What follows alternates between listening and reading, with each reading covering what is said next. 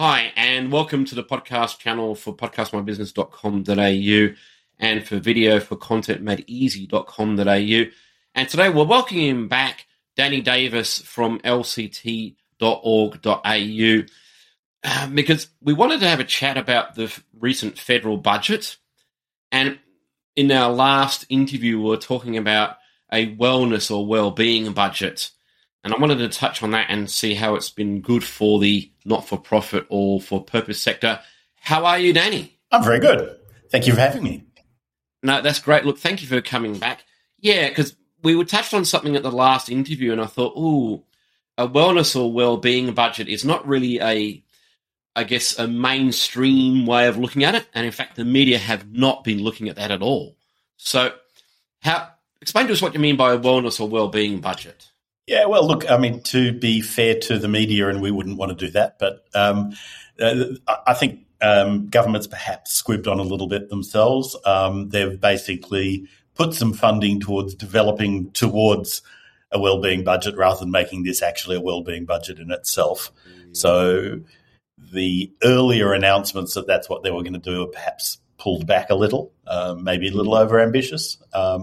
There's some commentary in the expert discussion gossip groups of, possibly a good thing not to rush it. Time will tell, and it's just going to take us a little bit more time to tell. Look, having said that, the budget is framed, and I'll differentiate here. It is framed with a number of kind of well-being objectives in mind, but that is not sufficient to making it a well-being budget. Just being focused on community and well-being does not make a well-being budget. A well-being budget is about bringing an agreed set of social measures into the planning framework. So budgets have historically all been about the expenditure, and it's about the effect of the expenditure on the budget, on the future outcomes of the financial measures only. A well-being budget implies that you're looking at what is the social and social impact of the expenditure that you are planning? Are you going to make a difference to people's well-being based on all of the items you have and the actions and activities that you've committed to in the budget? They haven't gone there yet. And in fact, what they have promised is pretty light on, and I needed to do quite a bit of excavating to find it. And what it promised is that they were going to provide an independent paper on some well-being measures during 2020-23. So, I'll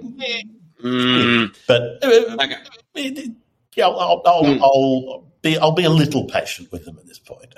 Okay. Well, I'm going to call a spade because during the last interview we were talking about greenwashing and whether or not there would be some greenwashing in the budget, and it seems there's been an industrial laundromat full of greenwashing. Yeah, look, again, it depends on where you want to come with this, and I've tried to take the step back and get a contextual view of what we're looking at. And look, this is what I do with organisations: is you go in and you kind of read the tea leaves, have a look at the artefacts that they produce, a budget, a press release, or whatever, and go, so what were they thinking? And what does that thinking imply about where we're going and what might be happening? And the bigger the organisation, the harder that is to do because the less coherent the thinking is. The thinking at the top is not the thinking at the bottom, and they all need to come together, and that is just massively difficult. I think I will give them some credit. It's out of character, but I might.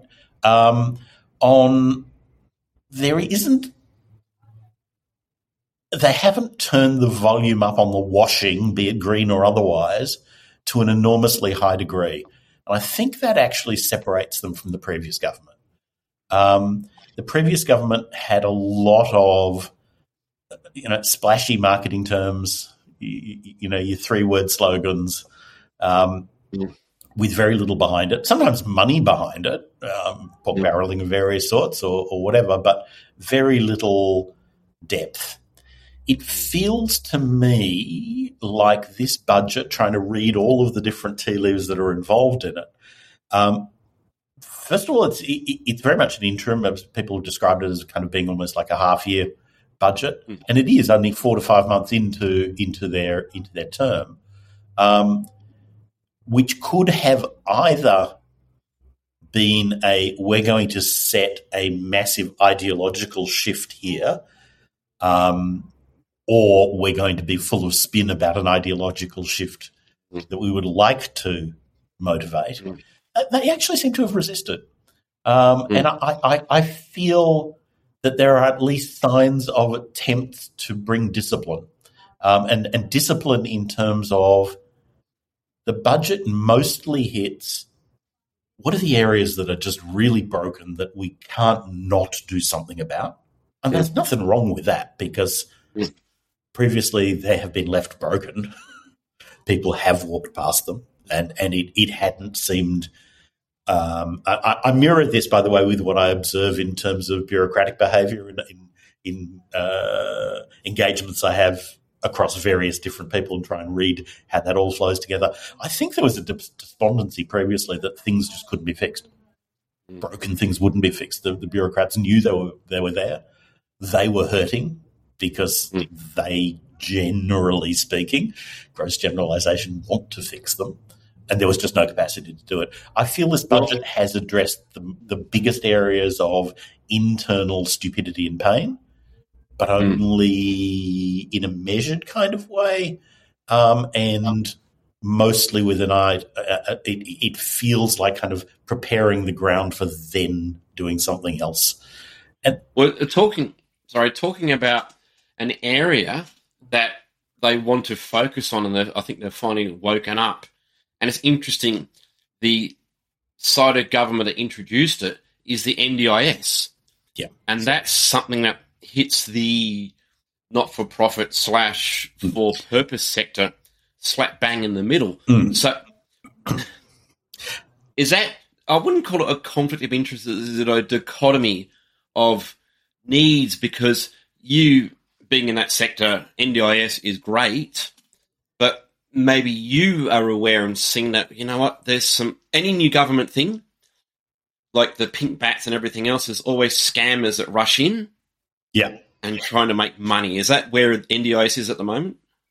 Okay, so I'll just, before I kind of come to that, because it is a very good question, I kind of said that they've been trying to fix and maybe get some foundational ground, but they didn't miss the opportunity to do some things that are on their ideological front. And they have very specifically talked about doing more in health, more in aged care, more in family care, more in the NDIS. And again, there were areas where they had, ideologically and politically and from promises said, we will do something to make this better. And they have. With reason, and I think they've it feels like they've taken the approach of let's call out what's broken. Let's actually admit the faults without trying to huge, big stick fix them. NDIS is broken. Aged care is broken. They haven't fixed them. They've just kind of gone in to patch some of the areas of worst pain. So there is more money because there hasn't been enough, and people are suffering quite cruelly in places. They appear to have put money. One thing I was interested to look at, 200 and 300 extra places in the NDIA.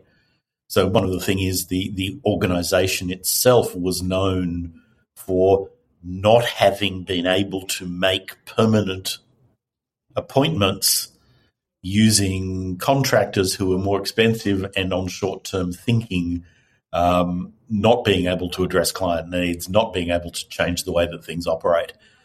I had a little look at that, and I figured that it was something like about 2% of the additional funds they've put to additional staff. And I think that's not unreasonable. In fact, possibly even a little low if you think about it. What percentage of time, effort, and money should be spent on making sure the money is working well. 200 or 300 people is not going to go a long way in that organisation, and we don't know the detail of where they're going. Clearly, they need to do something about some terrible rorting. Such as, well, you read of the criminal gangs out of New South Wales, etc., and I'm sure they're not alone. We don't know the detail of it, but there are clearly some people who have been taking advantage of it in a distinctly criminal way. And I think they're also, across a number of their platforms, they've had people who have been taking advantage in a more systemic and not white collar crime, just unethical kind of basis. Yeah. And look, they called out specifically in the aged care space with our home care packages. An artifact of a system that they put in place a few years ago is people are taking 20, 30% of people's packages in administrative and management costs. And that's just unconscionable. It really is. But that's how the system's been allowed to operate.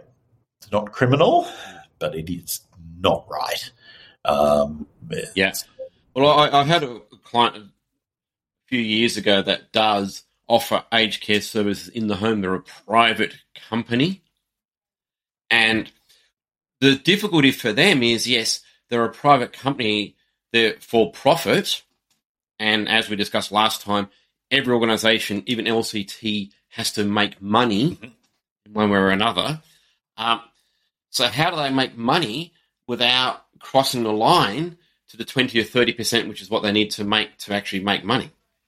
And it is a difficult thing, but as was pointed out at a sector conference that I was at recently, yes, it's important that there is a viable sector and a viable industry, and the organisations in it are making profits, or if they're not for profit, they're making reserves that are sufficient to cope with cash flow and growth and change. But the change is not about us. We are only here to serve the clients. And to be fair and blunt, we're really here to serve the sector. We need to be viable for government. We need to be viable to produce a high-value service to clients. And there's no evidence that 30 to 40% margin that was being taken, 20 to 30% margin that's being taken, was resulting in better services for clients. Again, I think this comes down to a little bit more sophistication in the programs. People will always try to take advantage of whatever government program is out there if there is money on offer, and that will range from criminal to unethical to just, really? Do you have to do that? Yeah.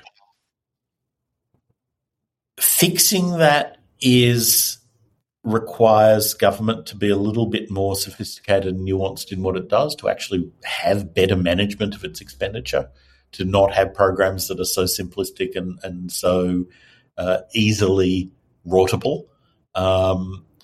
It needs them to spend more time actually governing, having some stewardship over what they're doing and saying, are we getting good outcomes for our money?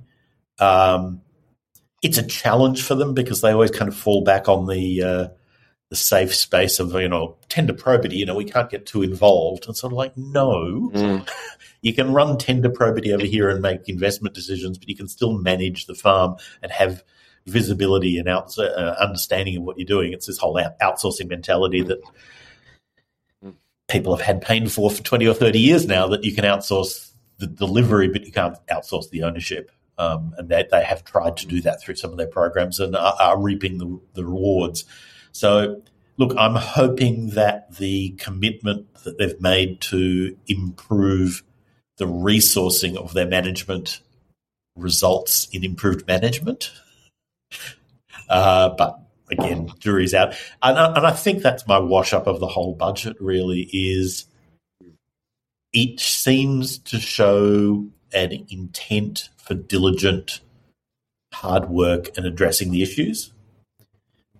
But it's 4 or 5 months in and the issues are ahead of them. So they've done the easy ones. They've done the obvious ones. They've done, and they seem to have resisted the flashy, big ticket things. But the hard work is ahead. Well, it's interesting because the Sydney Morning Herald and The Age have been running a series for quite a long time about well-being and wanting to have well-being as the true measure of GDP rather than the old traditional industrial output. Now, there's lots of data points on that. There's lots of information in that. So out of all of that, what would you like to see in relation for lct.org.au and the sector? Yeah. So look, they're tied in. The whole idea of a wellbeing budget is to have these intermingling between the social outcomes, the effect, the good that you are doing for the people you're trying to serve, and have measures of whether they are actually having wellbeing in their lives mixed with these financial measures. There is plenty of research and investigation. UTS did a lovely report recently on sustainability of aged care that says, just pouring more money into it is not going to make a viable sector and is not going to make a better service delivery. We actually need to get real structural change, and I want to back off and not say structural reform, because structural reform is about regulation, and many of these things are not solvable by regulation. It's like saying, what we need and what Link is trying to push is a disruption. If you were looking at creating let's use ones we know, a better banking interface through your mobile phone, and you think you can actually get some real systemic disruption in the way that a sector works. And who knows when was the last time you were physically in a bank trying to withdraw cash over the counter. It's just something we don't need to do anymore. And thank God for that. It's better economically. It's more lower cost of doing business, and it's just an easier way to live. It needed disruption. It didn't need there was change in regulation, but that's a follower to enable and to smooth the course. There's too much of a temptation amongst a lot of the thinking is the commentators that it is about regulatory change and structural reform is about regulation. It needs to be about better services. It needs to be about shaking up the way that services are delivered. So we're delivering services that are not massively dissimilar to some of the services that people are putting 20 to 30% margin on at zero margin. Now, we're not doing all of them, etc., and some of the reason for that is because we've got regulatory hurdles that are preventing us from doing more. So we're reaching out to government to try to release some of those barriers and actually work on the design of their new program to break down some of those barriers that artificially stop service provision in other areas, etc., to allow new models to occur, to allow digitally enhanced models to occur, to disrupt the sector of care, to make it easier to get access to services, easier for people to make use of what is available, take some of the cost of delivery out of the sector. It's not that different from things that have happened in banking or transport or elsewhere. They haven't happened in the services, in the aged and the disability in those sectors. And there's obviously always going to be a huge face-to-face component of care, but there's a lot of treacle and mud that people need to drag themselves to get a tiny piece of care out the other end of that. That's where you're going to get the major change, not in the amount that's spent, but in the effect that you have. And again, I'm just saying we're not going to get there without having the management capacity and the will in the organisations that deliver it to participate in change. Can't happen without them. Can't disrupt government out of the sector. They have to participate. Exactly. No choice. Yeah. So is there...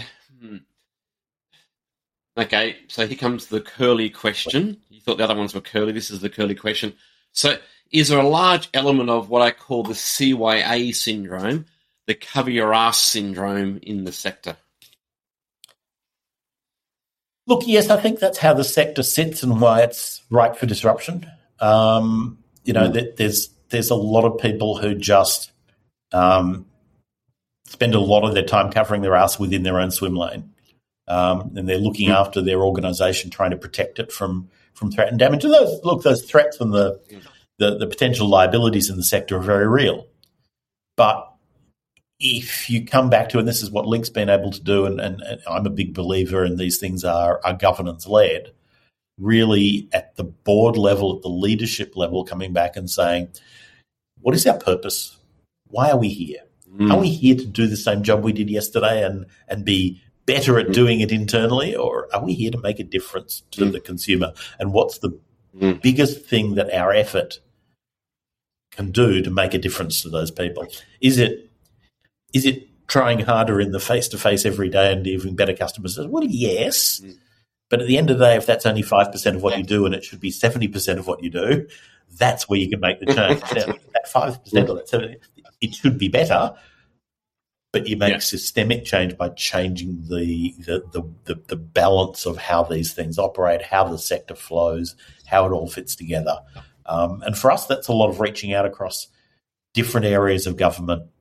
And I think that's the real challenge here. And the cover your ass thing, I think I'm going to point, yes, it's within the sector, but it's within government. And this just can't stress enough that the sector, other sectors have gone through disruption and these sectors haven't. And one of the reasons, not the only reason, one of the reasons is that government has to be party to it. It cannot happen to them. It has to happen with them.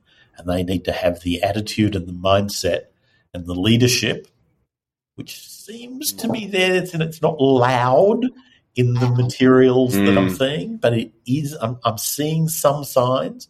It is going to need a little bit more loud leadership, so long as they don't go all the way to spin. And it's going to need preparedness for them to be willing to get past the CYA and into, okay, how can we actually make a difference? What would need to happen? How can we actually digest that? And look, I'm going to do full circle here. That's where a wellbeing budget comes into it. We can make a difference. Here are the specific things that we're going to need to do to make that difference.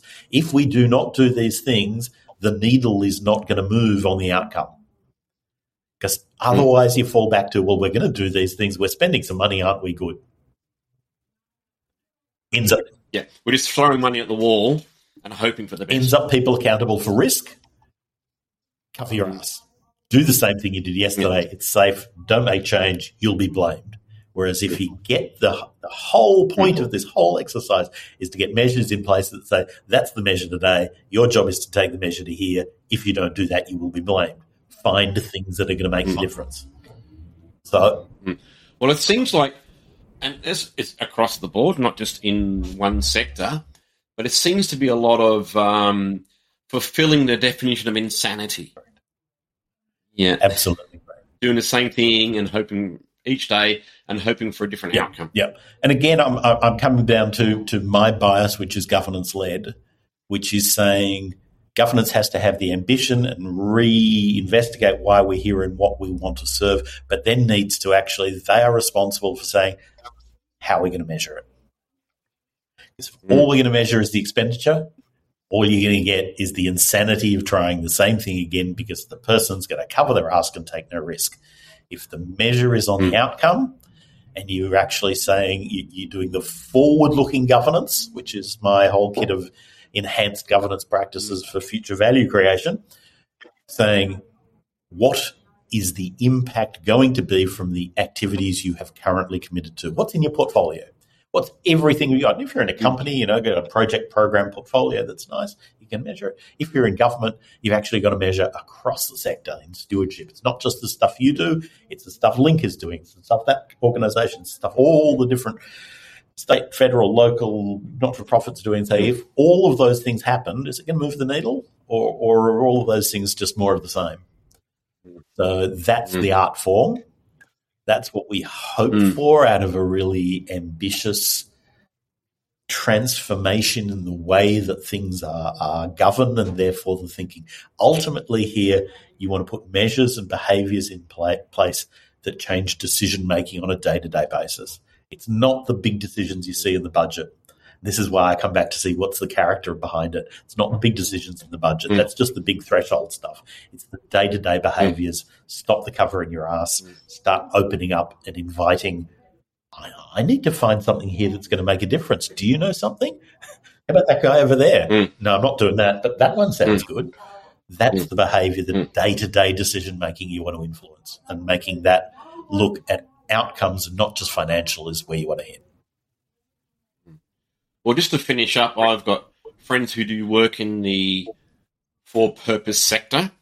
It seems one of their biggest frustrations is that the people at the top don't seem interested in what the people at the coalface have to say, what they're dealing with, what they're coping with. So let's hope that's what changes more, and that's what I expect a wellness budget and a well-being budget also focuses on, is all those personal points rather than money points. So thank you very much for that, Danny. Most appreciated. And that's Danny Davis from lct.org.au. And thanks very much for your time.